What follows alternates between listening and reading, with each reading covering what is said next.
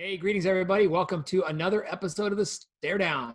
It's our weekly sports talk and real estate podcast amongst friends from around the country where we talk sports and a little bit of real estate and sales at the end. Guys, it's episode 222 of the Sports Talk Real Estate Show. How about that, Bill?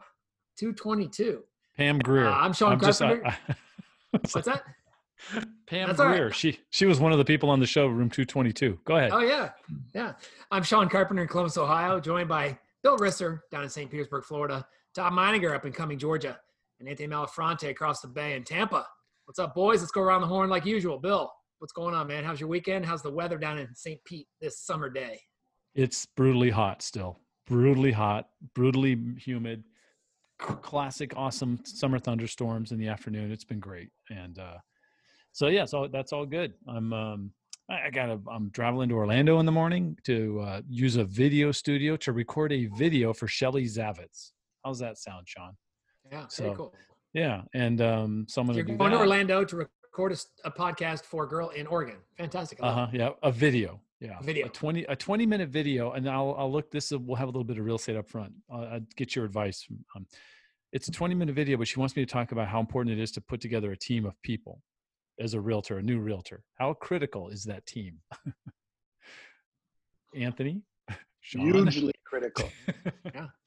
Right? It's all about building relationships, solving problems, and having fun. You need people who can help you do it. It's all about getting up, show up and do the work. Yeah, that too. And listen, whether that's structured as a team, like my Tampa agent team, or whether that's structured as an individual like myself who has a team, a manager, a broker, a marketing team, a title partner, a mortgage partner, a good inspector, an appraiser, so leveraging that team and listen, I don't have a team, but I would consider Bill Risser and Anthony Malafronte part of my real estate team. I'd consider Todd Meininger part of my mentorship Absolutely. team, so it's that. I think you got plenty 20 minutes. It sounds like a long time, Bill, but that might not even be enough time to get into some of these different, there's a lot of notes here. Yeah, a lot of 3, 2, 1. I did say to her, I said, I'm going to cut this in such a way they're going to be smash cuts. She's like, what's a smash cut? I go, it's just kind of where someone kind of jumps around a little bit. You can tell there was an edit, but it's kind of cool and it gives a little energy to the video. She's all right, I'm in. Anyways, that's going to be a lot of fun. And then and then this past weekend was golf and watching a lot of golf and watching a lot of cars go around track. It was great. Yeah. And then count down the days with Anthony to Thursday. Let it happen. Well, you talk about your heat down there and it's so, it's kind of cliche, but you expect it down there. You know what you're going to get. We've been having that brutal heat wave up here. And so I've been watching the temperatures in St. Pete and in Columbus and Atlanta. And we've been higher than you guys almost every day these last 5 or 6 days. The difference is when you scroll down to the humidity. This morning we were 75% in the morning, and now we're at 47. You guys are still at 74, even though we're hotter than you. Our feels like right now as we're recording this 88, and St. Pete is 82 temperature, feels like 90. So, and it feels like 106 earlier today. So it's hot. I told Anthony this a couple weeks ago. This is the hottest summer for me. It's only my 4th summer in Florida. This is without a doubt the hottest of the 4. Just the way it's working out. Yeah, it's weird. Good. Todd, what's going on with you, man? It feels like 93 here in Cumming, Georgia. I just looked at my weather app. So hot Atlanta, they call it that for a reason. Great weekend. Bill, similar to you, it's the hotness summer has arrived. We had a pretty mild spring and early summer, but boy, it's all a go. So speaking of building your teams, I know I'm in a different type of sales, but I rep 25 manufacturing lines, right? So there's no way I'm going to know everything about every line that I rep, but I do know who to get in contact with in order to help facilitate the communication from distributor to manufacturer. So anyway, that's my little 2 cents. Watched a lot of golf this weekend. Ironically, I didn't see the end. We're at a celebratory dinner with my son and the family. The rain delay kind of hurt me a little bit, but tonight, unfortunately, good news, bad news. My son's end of the year lacrosse banquet had been postponed for so long. They finally decided about a week ago that, hey, we're just going to have to do it today and do it on Zoom. So it was a very unique experience. There's about 70 players and parents on there, but we had the end of the year banquet. Again, kind of bittersweet, kind of capping off a kind of weird season. But hey, you play the hand you're dealt. So it was nice. I did that right before hopping on here, and as always, glad to be on here seeing you guys. Awesome, Big Mal. Or should I say Skinny Mal? What's up? Skinny Mal's getting skinnier. He's down another 4. Getting a little bit of third person Mal getting skinny. Yeah, we're getting good. It's getting good, buddy. Had a great weekend. The golf game is trying to find its way back. Hit my irons exceptionally well this week, I thought, but I did not hit my driver at all, which is. We're getting it there. It's getting it. The swing changes are not easy, and equipment changes are not easy. Just like in anything else, you got to be patient as you're going through it. But Friday evening, when you guys come to Tampa, first of all, Friday was going to be the Grateful Dead and Company in Atlanta. So now we couldn't do that, obviously. So I have 4 lovely hologram tickets that are now just going to be collector's items. But next year, I think the StareDown crew needs to find a date and a time to bring Bill to his first Grateful Dead show, because there will be a 2021 tour of Dead and Company, I hope. But so to make up on Friday for not having gone to Dead and Company, a client of mine opened up a brand new restaurant here in Tampa. It's actually grand opening tonight. He had a soft opening on Friday. Place called Esposito's, and I know Bill's a big fan of chicken parm. Yes. Yes. This place is old school Italian. It's wonderful. I had a little taste of a lot of things. The single best veal chop I've ever had, and I'll just say 3 words to you that I didn't know existed: truffle honey mousse. The stuff was delightful. The single best thing I put in my mouth to eat in a very long time was the truffle honey mousse on a seared scallop with a little of this pesto aioli. It was not what I expected when I put it in my mouth. It blew my mind how good it was. So supporting our clients. And, is it in what part of town is it in? It's in Carrollwood. It's literally, Sean, across the street from my office. Nice. How convenient. Right across the street from the office. And Rocky and his family have run restaurants for many years across the East Coast, and they moved here. We met at an open house. We hit it off. We've been looking at properties. As soon as he finds one that he can buy, he's going to sell the home that he lives in and buy a smaller home. As he said to us on Friday when he came up to Lydia and mine's table, he goes, I said, Rock, this must feel good finally getting this place open. He said, this is maybe the worst time in the history of man to open up a restaurant, but we're going to make this work. And there's no doubt, when you guys come to Tampa, we're going to go get a nice table at Esposito's. Great beer selection, great wine selection. You can just go there and drink beer, drink wine, and eat appetizers and be very, very happy, or have a full-fledged meal. It's a great place. Mal, so you mentioned, that obviously strange time to open it, but I mean, obviously he's had these plans in the works since December or, last year, right? I mean, I met him in October. Okay. And then it got delayed for a pretty long time. They had a redesign of the space that they took over. They leased the space next door, punched 2 big holes in the wall, and made sort of like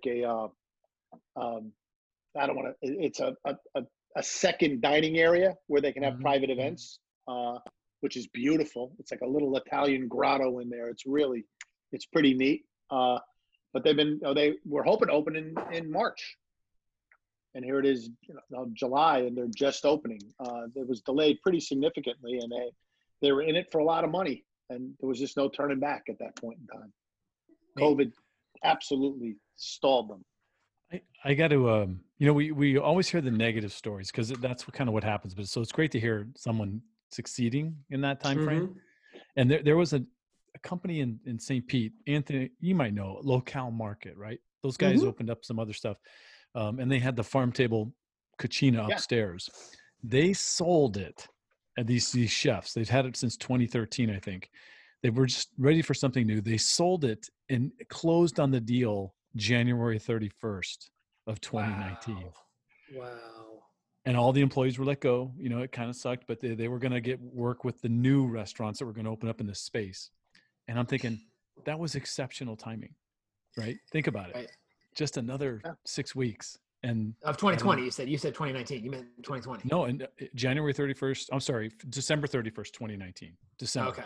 right at the end of the year. And then I'm thinking, wow, Yeah. there's Who a few knew? people that had that kind of timing. Yeah, Exceptional timing for everyone except for the people who bought, right? correct. but They own. We don't know them, Todd. We don't know them. I'm just saying. I'm sure it's great for your guys, but I'm sure they're like, ooh, yeah. No, they'll be okay. Dodgeable. They own Armature Works, and Anthony Okay. knows that place, and they're going to turn that into an Armature Works version over in Tampa or St. Pete. So Mhm. I think Just need to tread water for a little bit, and they'll be all fine. right. Yeah. Nice. I just want to do a quick commercial for Pure Michigan. You know, you've seen the ads about come to Michigan. Boy, I had a great time just, traveling up there last Monday and Tuesday.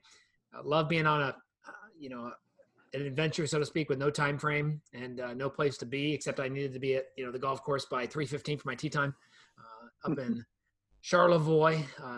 Picked Ryan up, drove back, had a fun, 7-hour drive with my son, stopped at University of Michigan, saw the big house, checked that one off his list of places to see, and then got back and had a great week watching golf. So let's get right into the talk, guys. Let's start with golf.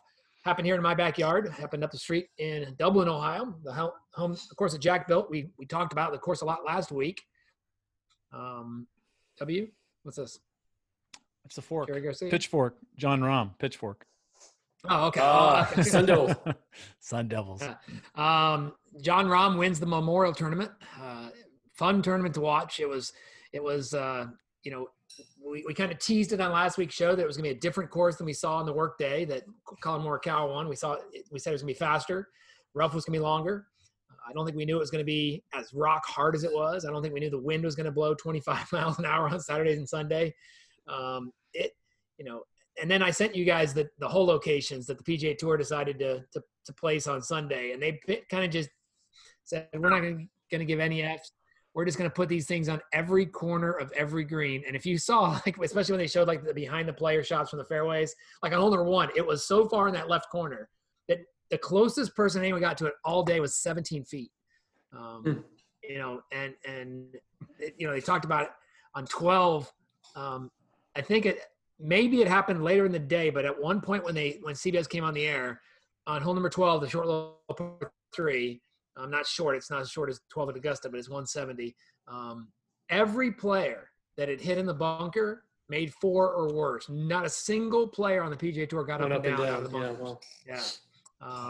And we saw just lots of carnage. It was, for those of us on this podcast, kind of fun to watch because it makes you realize these guys aren't just making birdies every time they go out, with their eyes shut.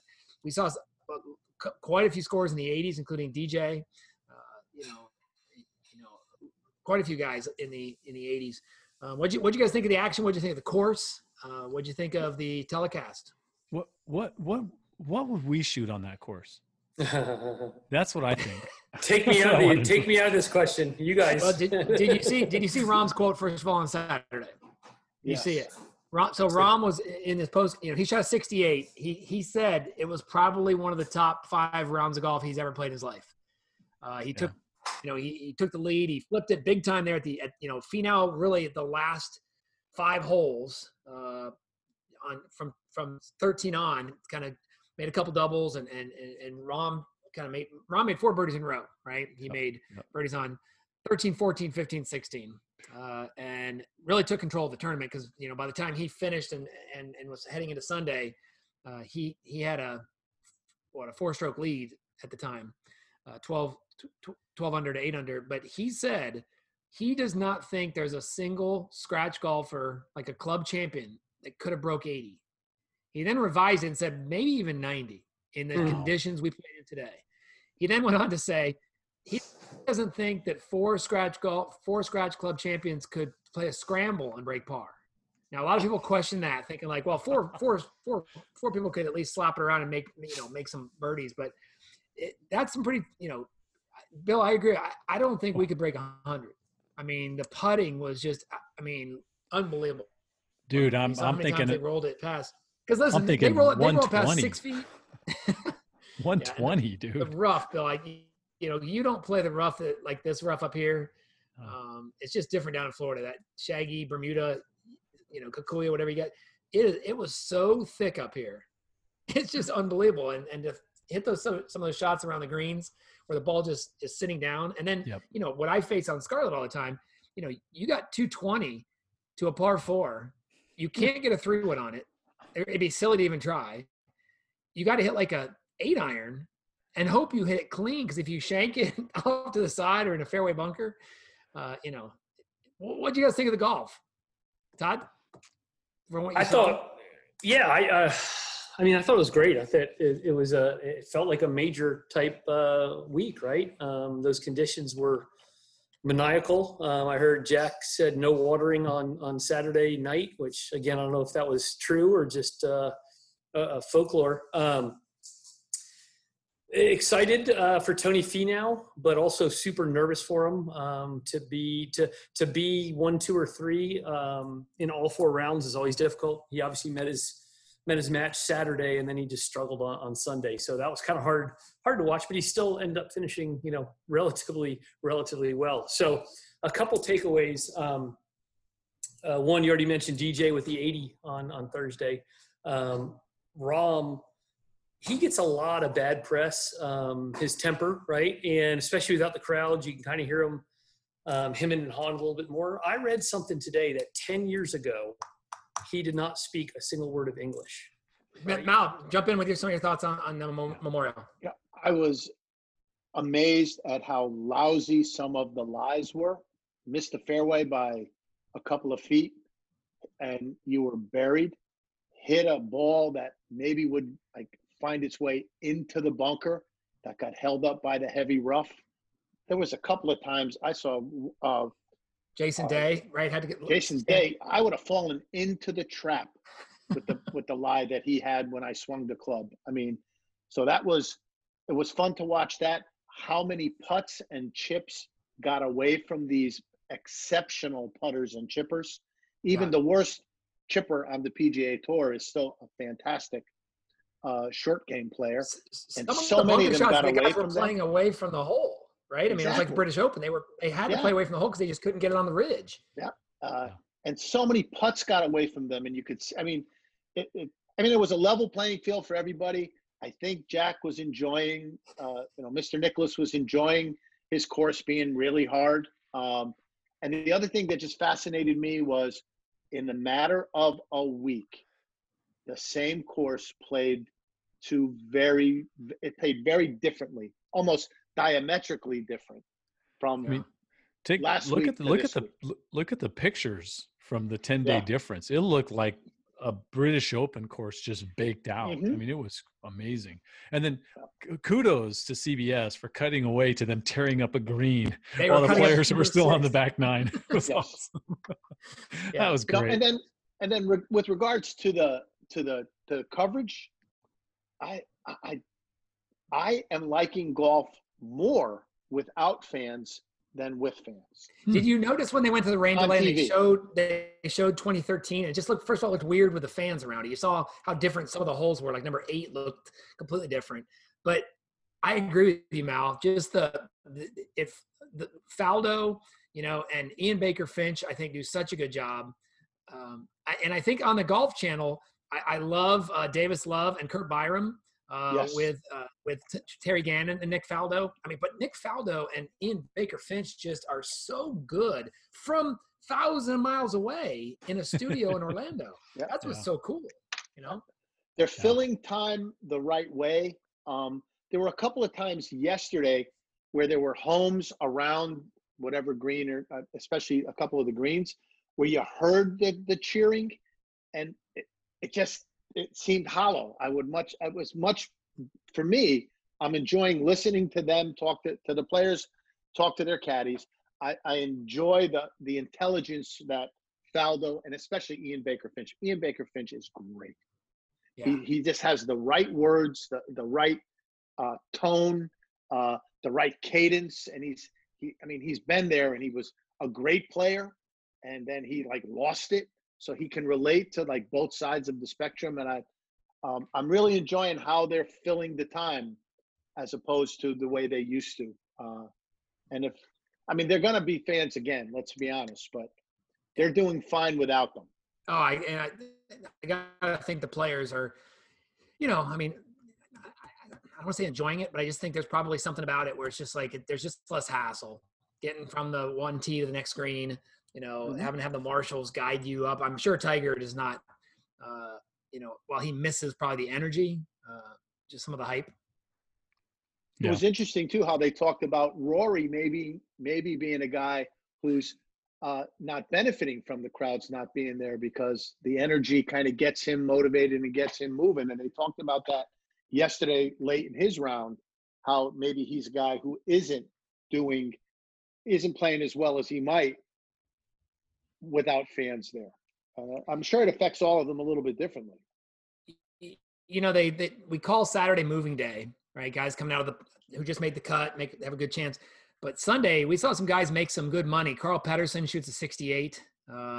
Patrick Reed goes low and jumps up, I think, 44 spots on the leaderboard, which probably equates to probably $300,000 or $400,000. Let's talk about Friday. The I can do that award goes to Bryson DeChambeau on number 15.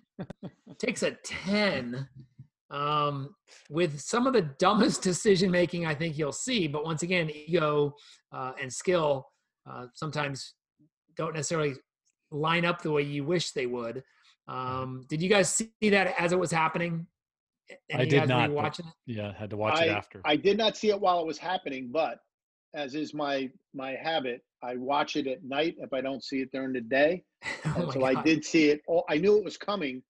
I did not know that it was as hard to watch as it was from the description I got on the Golf Channel on XM Radio.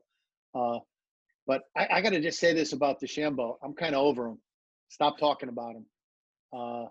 He's a good player. He's changed his body. He's changed his swing.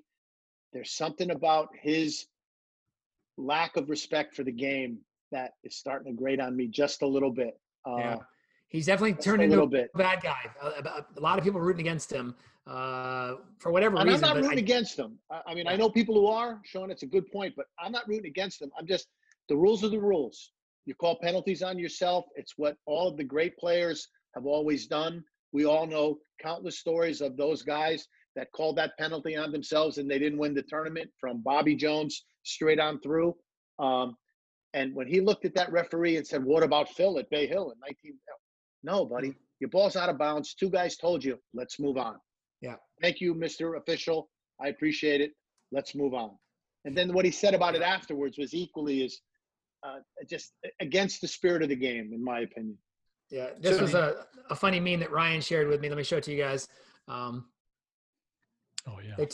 They took last week's picture of his championship and made that out of it. So put a 1 in front of it. Yeah, nice. Yeah. So that rule, and that's within a player's right to ask for a second opinion. I just felt he was disrespectful to the guy. Now to the second rules official, probably could have been a little more confident in his ruling, in his decision. But that's neither the point. I mean, he held up his players, his co-players. He took a 10. His swashbuckling attitude got him there. Let's talk about the other ruling that really didn't affect anything. John Rahm was deemed to have moved his ball on the 16th hole after an incredible chip in, very Tiger-esque in that it happened on the same hole in a different setting, when you're 4 strokes up at the time, totally different setting. But deemed to have moved his ball, and this didn't really come out until the tee box of 18. Because of some high definition television, you could see that the ball definitely oscillated and did not return. So therefore it's not technically an oscillation. It's a movement because it settled in a different position. Guys, Mal, Todd, Bill, we've all done that where we're getting ready to chip and we're kind of looking at the hole, looking at the ball, looking at the hole, looking at the ball. At the same time, we're waggling our club. So there's a very good chance it happens all the time, especially when it's not on television. Let's talk about just the fact that they did go ahead and assess the penalty. Do you think it had anything to do with that it didn't matter and it was just a, let's say, face and give it to them, or what's your thoughts? It's hypothetical because you can't say what they would do in a different situation. But for those who had money on there was a play for who had the best score on Sunday, Ryan Palmer or John Rahm. There was a switch there because Rahm now lost to Palmer on Sunday with the 2-stroke penalty. So it did affect something. It affected gamblers. But I think you're right, Sean. You've been talking about this for a couple of days, or 24 hours. I agree that it was easy. It was one of the easiest decisions to make. I'm sure that Slugger just said, "Look, it moved. We're going to assess a 2-stroke penalty. Make sure you sign the right scorecard." And Rahm said, "You got it, no problem," and moved on. I think it was easy. You're right. If it had been a 1-stroke lead, wow, what a really. I mean, that would have been amazing to see how that played out. Right. And the fact that, once again, the not every, if Ron would have seen it move, as he said in his post-game press conference, he said, if I would have seen it move, I definitely would have said something. And you got to take him at his word. The fact that not every player's shot is filmed. Yeah. Now, here's an interesting thing. I don't know if you saw on Twitter, but somebody showed a shot of Finau from Saturday on hole number 13, I think. I'm not sure what hole it was, but he kind of did the same type of thing. The ball clearly moves the same way. If the PGA Tour then enforces that the same way, that's a disqualification. Right. And that's a $800,000 decision because they could go back and say, so I guess the PGA says, well, that was yesterday and we can't really fix that. Well, sure you can, because how could you assess one and not the other when they both happened in the past after the hole is done? Stroke play different than match play. Correct me if I'm wrong. I think the PGA, when they made the rule changes at the beginning of the year, there's a time frame with which that stuff can now happen. Okay, is that built in? I believe. I'll have to Google that or look it up. And there's also something called the naked eye description. We're saying if it must be used, if HD must be used to assess the rule, it shouldn't be assessed. And so there's some question there that, once again, I just think if it was a 1-stroke difference, if it was Rory or Tiger, does the same thing happen? Now, Rahm, obviously, by winning this, puts himself into that category that maybe next time he gets the benefit of the doubt. I just think it's an easy call to make by Slugger because it didn't affect anything. Yeah, easy fix. No more close-ups on the ball in the rough. There you go. For any golfer ever. Just don't do that. So I was listening to 208 PGA Tour Radio, and they interviewed Slugger on the morning show, and he said it was not only an easy call because, as you said, Sean, he had a big lead, but he said the ball clearly moved. It was not a tough decision. And the thing that they had to clarify, which he knew, but did intent matter? And it's the rule, intent does not matter. So that's why it took, I think, an extra hole before they notified Rahm, because I think they were double checking, but Slugger was like, yeah, this is rule 9.4.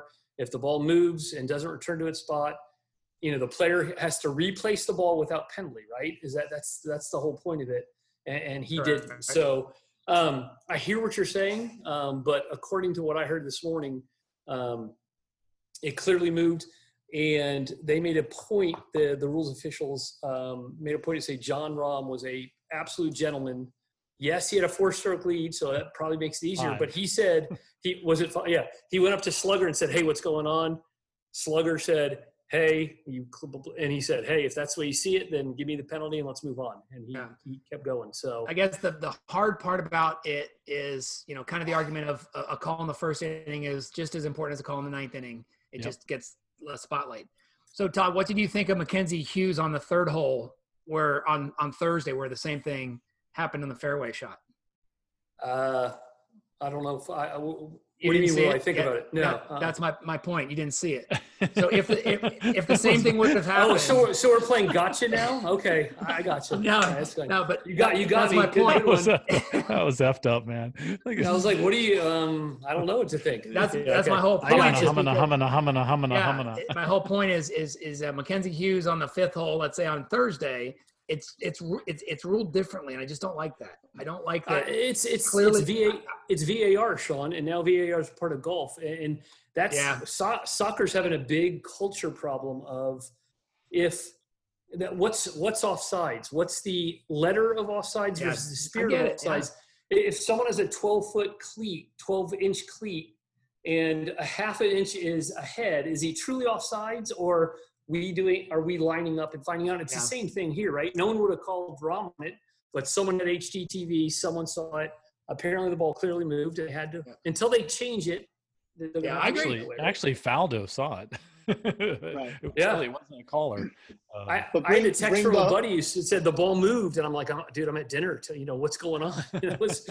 What's happening? So bring a little horse racing into it. It's probabilities versus possibilities. The guys who are on TV more are more likely to be caught doing that than the guys who were never on TV. And they also have a lot more money. So there needs to be some standard, Sean, as you referenced, in my opinion, to, if they can't film every single shot, every single guy, for every hole, there should be a little discretion in terms of the types of shots. Because if you're in the final just 3 weeks in a row, they shouldn't be showing that stuff. Right. Well, I agree. And I referenced it. It's the spirit of the law versus the letter. Did that really affect anything? And if Rom didn't see it, now I'm fully convinced if Rom actually moved the ball and knew it, he would have walked back, called an official over. Yeah. Hey, I saw it, and they told him to place it. But again, it's the spirit of the law is being violated, I think, a little bit. Yeah. We'll see how it shakes out. I think Rom, Amanda Balionis kind of put him on the spot. I thought his reaction was very genuine. He was like, "What are you talking about?" That's where he found out. I don't know if you knew that, Todd, but Amanda Balionis told him they were going to talk to him in the scores room because he didn't know yet. Okay, wow. No, he had walked off the green. He had celebrated. He shook Nicholas or fist bumped Nicholas's hand, and then kissed his wife. He was all happy. Yeah, that's great. And Amanda says, "Hey, great job, congratulations. By the way, you might get a 2-stroke penalty." and John was like, "Wait, what?" So. Yeah. Guys, let's move on. Let's talk about NASCAR. Bill, little shootout. Did you mention he's world number one now? Oh yeah, Sean? world number one. Yeah, thanks for bringing that up. Youngest in a while, right? Only the second Spaniard ever to be number one in the world. Seve was interestingly, first, right? Bill, how many people do you think have been number one in the world? Do you know this? Or he's gonna get you, Bill. When did they start? Yeah, I know. Here it is. He got me already. Since when? Since when did they start calculating a number? Official world golf rankings have been out. I don't know what 2000. No, I think before that, because I believe Greg Norman technically was in there. But 90s. I just saw a number and I was shocked. 21. That's good. It's not it. It's close. What is it? Tom, you say higher or lower? Lower. I'll go lower. It's higher. It's 24. Oh, okay.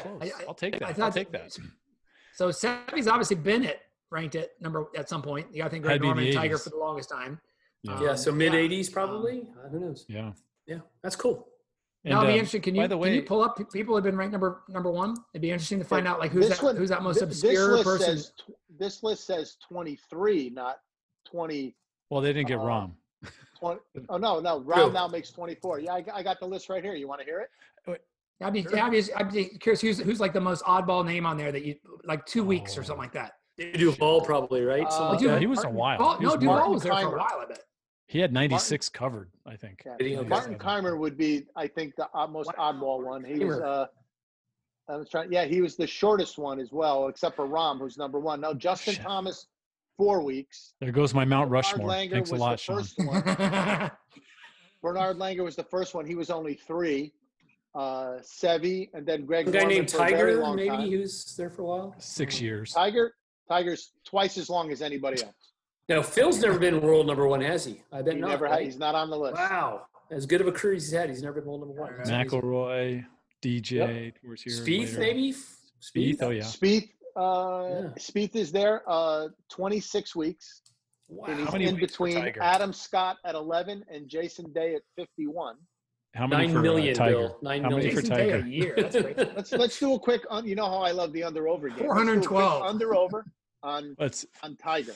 5 times 50. weeks or 287. 287 weeks. 300. I'm gonna say it's 400 and something. 432. You're all under, so we'll give Wow. you another guess. 547.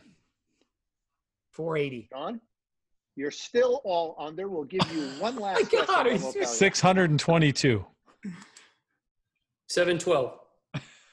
713. Oh, you Two prices overs- rated me. 2 overs and an under. 683 weeks at number one. Tiger Wow. Woods. Gosh, Yeah. that's crazy. That's amazing. That's why he's the absolutely- second I best, guess- Bill. That's why he's the second best. Yep, second best of all number time. 2 on the list with 331 weeks is Well, it's not Jack. No, they didn't. Greg None Norman. of those guys from that era make the list. I know. Who's it, I Norman? think number 2 is 331 weeks. You were said, Greg yeah. Norman Faldo. Greg Norman. No, Yeah, Yeah, you're Norman, right. yeah. it's Greg Norman. Wow. Tom Wow. Lehman, 1 week. I just saw that. He was literally 1 week. And I then think Tiger Car- took it I away. think for 680. Keimer wins the most obscure award, right? Martin Keimer, the German. I think him, Ian What? Woosnam. 2 majors though. That's Who, how many Keimer? years. That's how many years Tiger was number 13.2 years. Jesus Christ. It's amazing. Todd, I would agree with you. On this list, Wow. Martin Keimer is probably the most obscure. He was number 1 for 8 weeks. But 2 majors though. Yeah, I think just one major, right? He had 2 majors? No, U.S. Open and PGA. in the PGA. Yeah, I don't remember that. Wow. U.S. Open Freddie- at Pinehurst. yeah. Freddie and was PGA, the PGA at up in Wisconsin. Believe you. Because you're wearing your Florida stuff, Sean, I want to share this quick ASU update. In the last 2 years, ASU has had the number 1 golfer in the world, the number 1 pick in the MLB draft, and the MVP of the NBA, all out of ASU. Wow. Just wanted to get Beautiful. Wow, that's awesome. pretty good. Pretty good for a little dumpy school in the desert That's with it. 70,000. All right, now let's talk NASCAR. Ooh. Bill, Let's go. tell us about Austin Dillon. Oh. Austin Marshall Dillon winning down in Yeah. Texas. Marshall Dillon. Yeah, so that was a great race. That was a lot of fun. I think I sent you guys out towards 25 laps to go.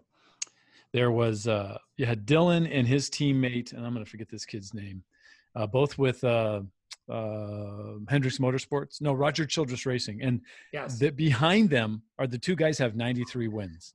Behind them are Logano and Kyle Busch. And can you imagine just the pucker factor, knowing who's sitting behind you as you're, going through 2 or 3 different restarts, and finally, we'll call it overtime, but they had a 3-lap, green. Tyler Reddick. Tyler Reddick, yeah. Nice call. It Nice was call. awesome. It was so much fun to watch that. And that Texas Motorsports looks a lot like Phoenix. Phoenix is only a mile, but it's got that little tri-oval thing that they do and change the track up a little bit. A lot of fun. I like it. On Saturday there was a race taken away, but then that same person came back to win the truck race, right? Right. Yeah. So Kyle Busch, every car goes through. I've been able to see this, and I think Anthony has too. But they had the inspection beforehand, inspection afterwards. Like the inspection beforehand, they have this giant template, like a metal thing cut out that they put on top of the car. So imagine it, and everything has to line up. If there's any variance over a certain amount, the car doesn't pass inspection. It goes to the back, because this is right before the race. It goes to the back of the Right? pack. Or that was the Yep. All-Star race. Truex, yeah. Yeah. And then after the race, same thing happens. It goes back through inspection. They check a couple things. His car was too low. And if your car's too low, you get better grip, better traction, better aerodynamics. And so they DQ'd him in the Infinity race. So it happens. But, I heard someone on the radio say today, you think there's more cheating in NASCAR than anywhere else? And my first thought was, oh, hell no, it's baseball. Because Right. they're always trying to get an advantage in baseball. That's just what you do. And, whatever, banging on trash cans, doctoring up the baseball a little bit, having a little something in your fingers. Yeah, the bat changed a little bit. Who cares? Stealing That's just signs, right? Yeah, exactly. It's part of the game. But I think in NASCAR, it's so well regulated. Someone just screwed up. There's someone in the pit crews, going to get chewed out for having something wrong, or someone in the garage. So Interesting. Yeah. Where Todd, are we this week, Bill? Where are we going this week? I don't even know. I haven't even looked. Travelers. I'm trying to Travelers. That's golf, right? Maybe that's a sponsor. I think that may be the sponsor. We'll Anyway, I'll look it up. Okay. Todd, MLS Play-In Cup, I think is what they're calling it. The what's it called? Yes. So they're doing a World Cup style where they have them in group stages. Four teams in each group. The top 2 advance. My Atlanta United have lost 2 games, so I don't think we're going to make the knockout stage, as they call it, where they play head-to-head in a round of 16, 8-4. So, this is kind of the reintro into soccer. They're going to have a modified regular season, but I like this. I like this kind of tournament kind of format. It's kind of fun. EPL's winding down, the English Premier League. There will be a trophy hoisting Wednesday. So Liverpool plays, I think it's Chelsea, I want to say, going off the top of my head, but tune into NBC Sports Network about 5:15 if you want to see him lift another trophy, which is always fun if you're a fan. So the big news is who's going to Europe, and the bigger news is relegation. So Norwich City is relegated officially, and there's 3 teams battling for one spot where they stay up. So Watford is in the driver's seat, if you will, but Aston Villa and Bournemouth have work to do. So as always fun, the relegation battle is going to go down. There's 2 more games left. It's going to go down to the final 2 games, including, if it shakes out, it could be Watford, Aston Villa, the final game. So pretty, that'll be some pretty exciting soccer if it comes down to that.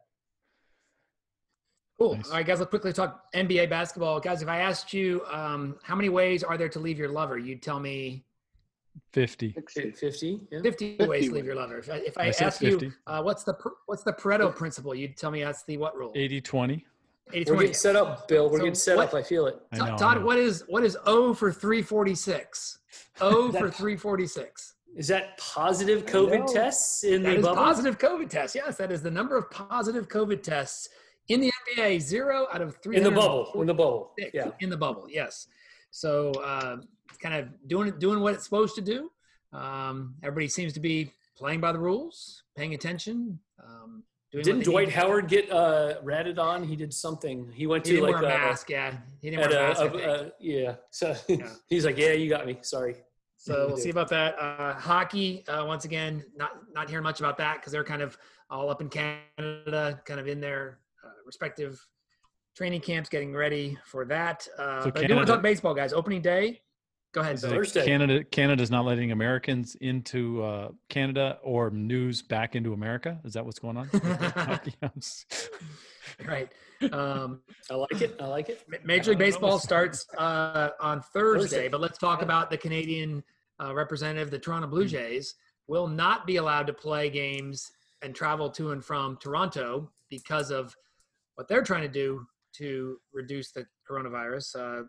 Country of 34 million, I think only has 3,000 cases. So they're obviously doing everything they can. So right now, Blue Jays are talking, I think as of tonight, to Pittsburgh about possibly sharing a stadium. I saw also on Twitter, they're talking to maybe Penn State about using their facility when maybe they're practicing. Penn State, State College, Pennsylvania has a AA team, I believe. So they have a field there. Isn't Toronto and Detroit like really close together? No, Canada and Detroit are really close, but Toronto and Buffalo are actually closer. Toronto and Buffalo, yeah. I thought it was Detroit. So okay, my bad. All right. Yeah, Buffalo is the single A or the AAA farm club of Toronto. The pilot. They're talking about possibly using that, but they say the stadium is kind of older and decrepit. So Charlotte was the other location I heard, and that might make a lot more sense because of travel in and out of Charlotte might be Who easier. cares about the stadium? No one's going to be in it. I know, right? That's what kind of I was thinking. If the dimensions are good, just play at Williamsport. Yeah. That makes sense. Yeah. So opening day this Thursday, guys. New York Yankees at the Washington Nationals. You see who's throwing out the first pitch? Yes, I saw Anthony Fauci will be wearing gloves. Oh, for the Nets. Yeah. Yes. Nice. Causing a lot of controversy, as you can imagine, right? You're not supposed to Sure. be out and about, and he'll be out. So He'll have a mask on, I promise you. Yep. And he's been wearing his Nats mask All the for time. a lot of his press conferences. Yeah. Mal, you excited? Did you watch the Mets Yankees game the other night? Exhibition I did game? watch it. I did watch a little bit of it. My Yankees look like they're going to hit a lot of home runs, buddy. They were jacking them out of there every which way from Sunday. It was kind of nice to watch. Just to put baseball back on TV is going to be it's the world Amazing. is better with baseball. That's all I can say.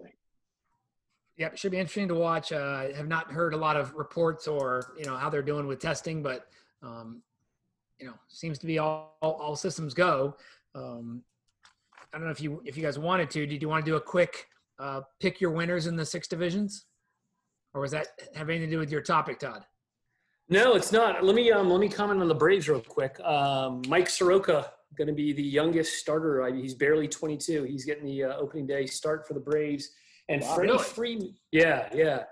He's watch Mike Soroka. He's Good pitcher. it's easy to say when they're young they're special, but he seems to be special. Bobby Cox had a lot of great things to say about him. Now, is he quickly through the minors? I mean, was he drafted a couple years ago, or he was, yes. So he was number 1 last year. He came up pretty quick. So I think he's a product of the system. Don't quote me on that. I really think he is. But again, just an exciting young pick. His stuff's nasty. So I'm more of a Max Fried guy myself, but that's all right. I love Max Fried, and you have Fulton Evans. I mean, Braves are fun to watch, man. They really Nice. are. So what I was going to They're a say, good speaking team. of COVID, is Freddie Freeman. They've been talking to him. He tested positive, and he's one of the guys that he struggled. He was not asymptomatic. What's the word I'm looking for? Symptomatic. That's what I'm looking for. Yeah. He said he was at 104.5 fever, and he was talking to the man upstairs saying, "I'm not ready to go. I got family and too much to do." And he was very open and candid about it. So I'm glad that the majority of cases we hear about are no big deal, but it's interesting to hear his story. And he's been cleared to play, and he's back. So I'm happy to see it. So anyway, looking forward to Friday. They play the Mets at 4:10 in Shea Stadium. So I'm looking forward to it. nice? Cool. Bill, did you tune into the Yankees Mets at all? Did you see like the fans in the stands and the noise and the Yeah. announcers? Just for a quick hit. It's very interesting. Look, we're gonna miss a piece of the game. It's just what it is. But we do get to watch them play. So it's where we're at, and we'll take what we can get. I think that's most of these 4 people on this podcast are worried about is we just want a little bit of as close to normal as we can get. Yeah, anything. So I saw an interesting comment. I think it was on Twitter. These next 60 games, it's going to be there's no shield for a player not running out a ground ball or turning a good double play, because it's going to be so emphasis because there's just nothing else to really distract you from watching it, right? And you'll probably hear the players in the dugout making some noise. So let's go quickly around the horn. Bill, let's go AL East. We'll go East, Central, West, and we'll pull this up in a couple months, and we'll see how good we do. AL East. We'll kind of rotate around. Mal, give me your AL East winner. Go with the Yankees. Yeah, oh yeah. All right, Mal's going NYY. Bill. Rays. Todd. Red Sox. Boston. And I'm going to go Rays as well. Take Orioles. Just take the Orioles. By the way, full caveat, I have no idea, but go ahead. Yeah, we all none of us do. That's why we're doing it. NL East, I'll go first, and I will go with the Nats. Todd. Atlanta Braves, sir. ATL. All right. I'll take Bill. the Braves pitching staff. Okay, Mal. I like the Braves too. I think they're really good. Ooh, just making Todd. Okay. happy. I really do. Let's stay in the NL. Let's go NL Central, and we'll go this time. Todd, you start. Oh, good NL grief. Central. Hold on. I'm gonna go Brewers, right? They're still in the Central, Wow. right? Wow. Okay. Yeah, they are. Milwaukee. Okay. Bill. I'll go Cubs. Chicago Too much Cubs. offense. Lots of offense. Mal. I love the Reds. You're gonna steal that. I was gonna take the Reds too. I'm gonna say Reds too. I don't really follow them, but I do think they have a good young team, and I think they're going to be fun to watch. And I just think there's going to be some team out of the 6. We can go. There'll be 2 wild cards too, but there's some team that's going to jump out and surprise people. Let's go over to AL Central, and Mal, you start. AL Central. That's all the have-nots, all in one division. But I'm going to go with the Indians. Okay, Mal goes Cleveland. All right, Bill.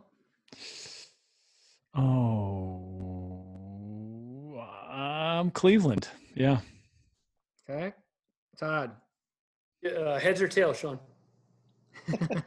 Tails. I'm gonna go Twins. Very popular pick. I'm going to go Cleveland as well. I think Chicago has a good young team. I just think they're a couple years away. Yeah. I think this is the division that gets 2 teams in. I think the Twins and the Indians, both, because they got to play the Royals and the Tigers. And the Tigers. My other pick was the White Sox. I've heard rumblings that they. I think they're going to be good. I just, like I said, I just think they're a couple years away. Gotcha. But they would not surprise me. And let's go out west, AL West. I'll pick first on this one. I think the Astros, Houston. Bill. Shit. You don't want to, but you're going to. No, I just like Trout. Has Trout opted out yet? He's out. No, I think, right? Yep. He hasn't yet, has he? I thought No, did. he hasn't. I'm gonna go wild flyer and take the Angels. Okay. So Anaheim Angels. Sorry. Bill goes Anaheim Angels. Todd. I'm going to take a flyer also. I'm going to go Texas Rangers. Okay. Mal? The Athletics. They have a There you great go. bullpen, Wow. a great pitching staff. They're young. They're fast. It's a 60-game season. They were close last year. Yep. Yep. And NL West, let's start with Bill. The San Diego Padres. Okay. In 60 games, anything can happen. You got to, right, Bill? Al? You got to. Yeah, I got Mal, who you like? It's hard not to like the Dodgers.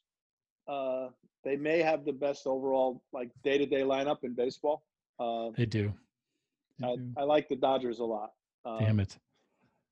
I know. Okay. I'm not a Dodger fan, but if you ask me who's going to win, I think it might be them. I have a pension with MLB through the Padres. I got to take the Padres. I'm going to go the love D-Bags. I'm sorry, D-Backs. And Todd, who do you like? Sorry, Bill. Anthony is correct. It's Dodger Blue. Oh, Okay. It pains me. Trust me, it pains me. I'll put that aside. We'll revisit in September. Or I guess it'd be October maybe, right? yeah, When does- October. yeah. Late October. Okay. Or early October. That brings us to our Mount Rushmore question of the week. Shit. Todd Meininger, you are on the clock. Got to get a pen out. God, I'm kind of proud of myself this week. He's got a big smile on his face. Like, Wow. It was How happy 4 he short is. weeks ago that Todd did board games, right? So I did. So, Mr. Commissioner, I'm going to ask you something. I'm gonna choose my category, but there are 6 obvious answers that I want to eliminate, so we don't waste our time. And I'm hoping you're good with that. What do you think? okay. So as long as everybody knows which ones are off the board, we can just I'm everybody gonna run them on our announce it. sheets. All right. Okay. So here we go. Before you announce the category, wipe out the 6. Just yell the 6 out. No, it'll be obvious then. So Okay. And I did a little Webster's dictionary look. These are Jesus. states that begin with M. States that begin with M. No, so this is gonna be our Days top that 4. end in Y. These will be our top 4 favorite condiments. Okay. and you're getting rid of 6? Oh yeah. Dude, I don't even So- eat condiments. I don't like condiments. So a condiment could be a sauce. It's anything that adds flavor to a food. Please don't take mayonnaise out. It's the only thing I'll eat on anything. So the ones we're getting rid of are ketchup, mustard, mayonnaise, Oh, salt, pepper, and butter. Everything else is fair God. game. that's the 4 that I eat. right. Salt, pepper. That's great. Do you like it? I'm This out. is the best I'm out. category ever. I love I it. won't eat any of them that are left. All right, who's first? All Todd? right, so now we go. Right, so We go wait, Todd. Before we start, Todd, there's Todd, 16 Sean, other Bill, Mal. condiments. Hold Are on. you Oh, next yeah. week? Sean, is you that got to you get next week? creative. I'm next Sean, week. Yeah. okay, all right. God. Yep. So you'd admit though, if I didn't eliminate those, it would be salt, pepper, butter. Right? Hold on while I mean, madly Google condiments on my phone. Jesus. All right, maybe I'll help you out. I'm starting Does, first. Right, does Trojan count? So again, it could be a sauce, anything that adds flavor to food, anything, Oh, right? God damn it. Okay. So, Mal, I'm going to leave one for you. I think you're going to go. So I'm going to go with, God, how could this be my first one? But I'm just going to do it, right? So I'm going to go with Sunday sauce. Any marinara Italian Sunday sauce that you put on a pasta, right? Why do you call it Sunday sauce? What does that mean? Mal, Every you Sunday can, family dinner. yeah, Oh, Italian okay. family dinners on There's- Sunday, right? There's two ways we talk about it. It's sauce, and some families will call Gravy? it gravy. Gravy, And see? Look at Sunday me. gravy, right? Okay. Specific, but it's the tomato All right. sauce. So you're talking marinara, like a red tomato sauce. Homemade. Okay. Yep. No, none of this ragu stuff, right, Mal? None of this Oh jar. God, jeez. Oh, I got All one. right. I got one. I'm gonna See, I'm gonna go with I one. told you this is gonna be fun. I'm gonna go one that I love. I'm not sure what the origin of it is, but I'm gonna go Heinz 57. There you Heinz go. 57. It's kind of a barbecuey ketchup like topping. Perfect way to go. Yes. Okay, Bill, you're up. Maple syrup. Syrup was one of my. Yeah. I wrote a list because, as Mal said, how are we gonna get 16? So syrup was up there. Yeah. Oh my God. Okay, Mal, you're up. Tabasco sauce. Nice. Good one. Todd. So this one is kind of, I guess I got a kind of theme here. With Sunday sauce, it can be made differently. And last night I kind of thought of this because I had a celebratory dinner with my son and the family at a Japanese steakhouse. So I'm going to go yum yum sauce. Japanese steakhouse yum yum sauce. No ginger. I mean, ginger. Do you go yum yum yum yum or yum yum ginger? I go double yum yum. I go Yum, yum, yum. I mean, I know it's got to be horrible for you, but I could drink Oh it my God, through a that's straw. awesome. It's so good. Now, Yeah, is so that the good. same as soy sauce? No, yum yum's okay. the I don't know mayonnaise yum yum. base, the creamy. Yeah. So have you been Okay. to a Japanese steakhouse in a while? Probably, or but no? I don't. Yeah. It's the mayonnaise base creamy sauce. They have a It's kind of ginger. They have a yum yum, and what's the okay. other one? Oh yeah. So Google yum yum sauce. It's amazing. Okay. All right. I'm up next, and I'm going to go teriyaki. Teriyaki sauce. Good one. Ready? Aren't you So- glad I eliminated the six, the Ready? obvious six? I mean, come on. Peanut butter is a condiment. Sweet. Is it? It's a topping you could put on. I put it on my bread. pancakes. Yeah, I put on my pancakes, my waffles, my French toast, my cinnamon roll, my cinnamon. Okay. Some people, all right. some people put it on celery. Yeah, Okay. All right. it's on the list. I'm looking at Wikipedia, dude. Now, I have the best one. I'm saving it for last, and you'll never. Uh-oh. get it. You better hope no one steals it. I'm looking for it right now. No, believe me, no one's going to get it. But Oh, I got I'm it. going with. Oh, I know. with I know what it is. the mint jelly that you put on your lamb chops. Oh, wow. I like that. I did not think that would be a second choice of anyone. This is working out well. Oh, Sean, you're talking to a guy who's eaten nothing but brown food for the last 28 days. So just the thought of like spicing up my food with various and sundry things that I can eat is like very exciting to me. I love this topic. This Right. seems all Okay. This seems all pretty keto, Mal. So far Todd. so good. So Third I'm gonna pick. go. Okay, so I got a couple in the chamber here. That's what she said. Not well played. So Bill, I'm from Maryland. Oh, Old Bay, baby. Come on. You got it. Yeah, Old that's Bay. cool. I would have Old taken Bay. that.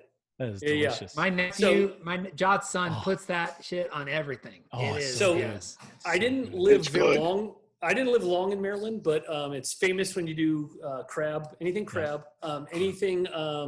What's the little New Orleans ones? Crawfish. Yeah. Any seafood boil Yeah. anything Old Bay is fantastic. So I'm going to go with Old Bay. Okay. I'm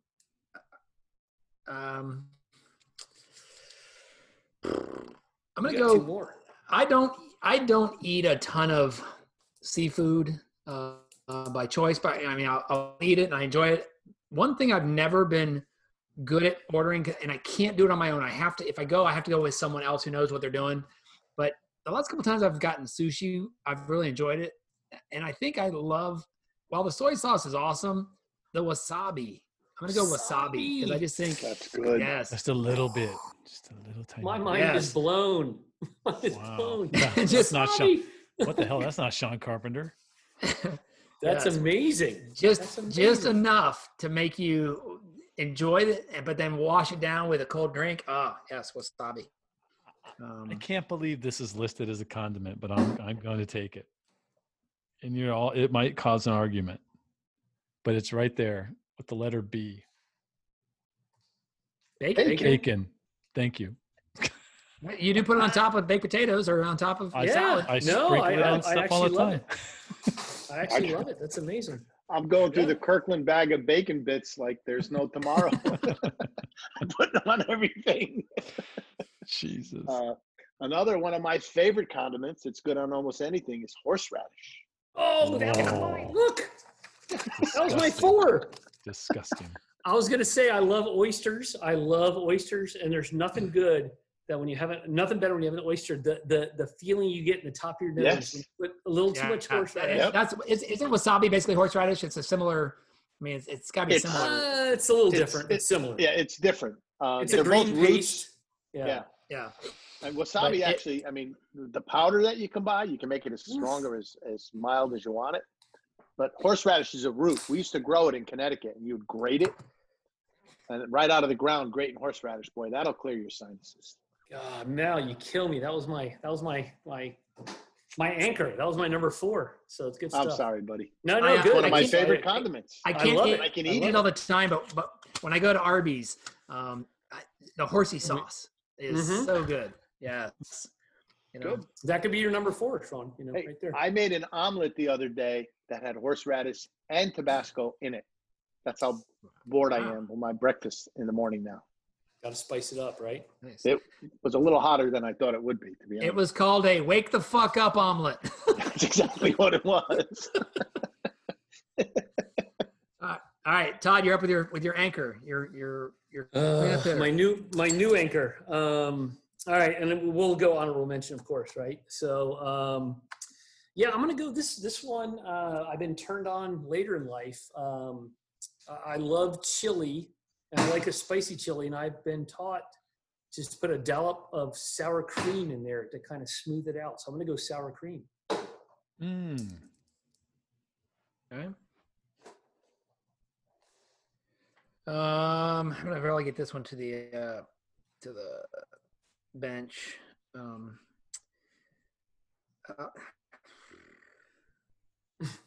Who knew condiments would be this? Yeah. I could think of 10 more I want to put on the list. Right. I know. And one of those had to be horse. No, I'm sorry. Go ahead. I'm gonna go buffalo sauce. All right, buffalo sauce. Just leave Wow. it. I mean, it can be Frank's Red Hot. It could be, but buffalo sauce. Wing I think it can sauce, go- kind of a a lot of different wing- things that can go on. Yeah, like a kind of a hot buffalo sauce, on wings or chicken sandwich or something like that. Buffalo sauce. I can't be a total heathen and just pick all, like, I'm not going to take chocolate syrup or whipped cream, but they're both condiments. There. Instead, Sauces, right? Yeah. instead, I'm going to go with something that I acquired a taste for it, of all places, at Cane's, Raising Cane's. Now, it might not be called that there, but it is remoulade, which Oh. is Mm-hmm. beautiful with your crab cakes. But it's the Wow. dipping sauce. It's also kind of the dipping sauce of Cane's chicken fingers. It's spectacular. So, Okay. yeah. Wow. Remoulade. Remoulade. You had nothing when this started, and now you're coming with a remoulade, right? I mean, come on. Freaking internet. I would have been stuck without the internet. I love it. And Mount. Okay, and my number 4, we talked about it briefly in the green room before we started the show. My buddy, Rocky Barcelona, who's a good client of mine, opened up a restaurant, Esposito's, here in Tampa. Official opening day today. We had a soft opening over the weekend. and they make honey truffle mousse. Oh my goodness. Is the single best condiment ever. That was my 199th on my I know. list. It's, That was my it's next not going one. to show up That was in my any next condiment one. list. The Barcelonas made it up themselves. It's the 5th time I heard about it in 2 days. So I had that one on my list. Isn't mousse like a dessert? Isn't mousse a dessert? It's the consistency. It's a whipped. Yeah, it's a paste. They take Yeah. it's ricotta cheese that they whip and make it very, very light, and they put a certain kind of honey and truffle oil in it, and then they whip it again, and they give it to you on this seared scallop, and it's amazing. Oh, and it's a topping on top of something. Okay. yeah, it looks, when you look at it on the plate, I'll show you a picture because I took a picture of the scallops. It looks like burrata cheese or like our buffalo mozzarella. By the but way, it's not. cheese is a condiment. Cheese is a condiment. Yep. But they gave me a little tub of it because I was like so gaga over it. And last night I made myself 2 hamburgers on the grill, and I'm not eating rolls. So I had the 2 hamburgers, a little romaine lettuce, and I took some of the honey truffle mousse and I put it on the hamburgers. I just smeared it across the top of the hamburgers. They were amazing hamburgers. Maybe the best hamburgers I've ever cooked. So honey truffle mousse is my number 4. All right. So What were some of your also rans, Todd? So I have sriracha, very good, spicy. Okay. How about guacamole? I mean, guac, guac on a burger is unbelievable, right? For hot sauces, I love Crystal hot sauce. If you ever get the chance to try it, so good. And then I'll end with Eggs Benedict is another one of my kind of vices. Hollandaise. Oh, so good. So Barbecue Hollandaise. sauce. Right? No one said barbecue sauce, right, Bill? Carolina barbecue sauce, mustard. That was on my here's my also rans. I got ranch dressing. All right, ranch. How do you Ranch. love it? Blue cheese dressing. Barbecue, cayenne or Cajun pepper, Cajun seasoning. Lowry's seasoned Lowry's salt. Seasoned Lowry salt. seasoned I thought salt, you'd but say it, Bill. I really did. But I was gonna say seasoned salt because I love it. I literally put it on almost everything. But and then Worcestershire sauce. I love Worcestershire sauce. That's a good one. Yeah. Here's a couple that no one mentioned: olive oil, Extra virgin olive oil. That was one of mine. I forgot to mention. lemon. Oh, lemon's amazing. Lime is Oil and It's a vinegar. great one. You can put on almost anything. How about for your hot dog, sauerkraut? Oh, sauerkraut. Sauerkraut's a good one, and maybe the best one of all, Relish. which I haven't had in a long time because I can't eat ice cream, but rainbow sprinkles. Sean, I almost eliminated Chocolate relish. That would have been syrup. my number 7, but I decided to keep it in. No one Chocolate said it. syrup. Onions, think of what goes on a Hot on a fudge. hot dog, right? Hot fudge. Good category there, Todd. That was a fun one. All right, let's go around the horn. Let's start with Mal. What do you got coming up this week, buddy? We have, just getting up, showing up and doing the work, Sean, like we always do. We have a couple of more listings coming on. Our buddy Bill Counts has a new listing coming on in St. Pete. We'll get the pictures taken on Friday. It's a beautiful little home that's, I think, is going to sell very quickly. It's terrific. Actually, it's somebody from Fidelity National Title. I They're know who awesome you're talking people. about. Yeah, that's Yep, great. We're going to get their whole sold. I just, over the past couple of months, we've been very, very lucky and very fortunate to be working as hard as we have. And I'm going to go through this week, sort of taking a page from our buddy Todd's playbook, and just, I'm incredibly grateful for the numbers of phone calls that I get from current clients and past clients, just looking for advice on some of the things that we were talking about again, Sean, in the green room of putting a team together. And when I get a phone call from somebody that just thanks me because they just bought themselves their dream home and they're going to retire here in Tampa and they spent a lot of money, and that our painter made them feel so special today on day one of basically an entire home repainting, both inside and out. That's just a great feeling. So I'm gonna do that, and I'm gonna just throw out something that I watched last night, and I'm gonna watch it again. So it's called Once Were Brothers. It's Robbie Robertson from the band's documentary. You can rent it for 99 cents on Amazon Prime. And if you're a fan of that music and that era, Levon Helm, Robbie Robertson, the entire band, it's a phenomenal documentary. I did not know about it until I heard Robbie Robertson talk about it on the Grateful Dead interview show Sunday. Nice. It's fantastic, and I'm going to watch it again. But Once We're Brothers, 2019 Robbie Robertson documentary. I'm going to watch that again. So cool. Todd, tell me what you got going on. So I hit the ground running this week during all this COVID fun. I haven't set my alarm much because I've been grounded for a while, and I found out my natural wake up time is about 7:30.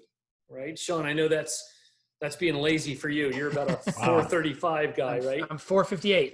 Yeah. So I had to set the alarm for 6, and I called on 2 customers today in Middle Georgia.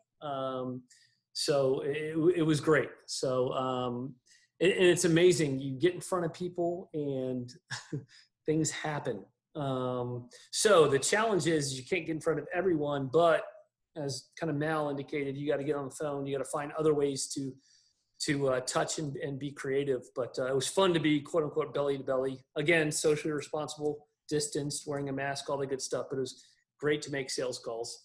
So going to kind of continue that momentum the rest of the week. On the personal note, Sean, you had a post last week. You're like, what's your best pieces of advice that you've gotten, something to that effect.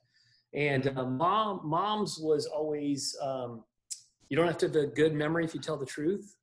And I'm really good at following that with mom's advice. I'm really good. Dad's was, don't worry over things that you can't control. Don't waste that time. And I've been really bad lately at that, right? Just find myself worrying about stuff that I can't control. So that's my huge focus this week is try to listen to Dad and realize that some things you just got to let go and surrender, if you will, and focus on the things you control and let go of the stuff you can't. So from the personal point of view, that's what I'm going to really focus on this week and try to become better, as you like to say, Sean. So looking forward to a great week. Good, man. Good to hear. Bill, how about you, man? This Thursday, I'm joining Bill Lublin. I think you've done that a few times, Sean, with the NAR Tech Edge. I'm opening after his opening. I'm next. I'm doing podcasting for pennies. Are you doing Tech Edge down there? Yeah, no. It's virtual. Oh, virtual. Okay. You're just joining his office. Okay. Yeah, no. It's it's me and Marco Lemons. What's her first? Marky Lemons. Marky Lemons and one more woman. Oh, Lori Weston Davis. Okay. And Bill and me. So that's going to be fun, For his office, like something like that? No, it's for NAR. Oh, good. It's like wow. they're doing a Tech Edge. It's $14.95. Oh, okay. If you're an NAR member, yeah. $14.95, yeah. And then I'm also doing we started a book club. We're not calling it a book club. We're calling it Reading Between the Lines. Thanks, Sean Carpenter. And so it is with Joe Rand, How to Be a Great Real Estate Agent. I don't know if I told you this, Anthony, but How to Be a Great Real Estate Agent. There's a sign up, you can sign up for that. I can send the link out if you guys want it. And then on August 12th at 1:30 in the afternoon, we're going to get together on a Zoom and discuss it. And Joe Rand's going to join us. So we get Joe talking about his own book. It'll be kind of fun. So that's kind of cool. That'd be cool for him to hear what people, right. And he's a huge Yankees fan. So, Anthony and Joe. And Bill, where can people sign up for this? They just need to send Bill Risser a Gmail a request, and I'll send the link to that because it's just a Google Forms link. You sign up for it. So I'll send it out to you, Anthony. You should have your team do it. It's a lot of fun. So yeah. Have they read the book? They all got the book. Oh, cool. Cool. Maybe they can reread it.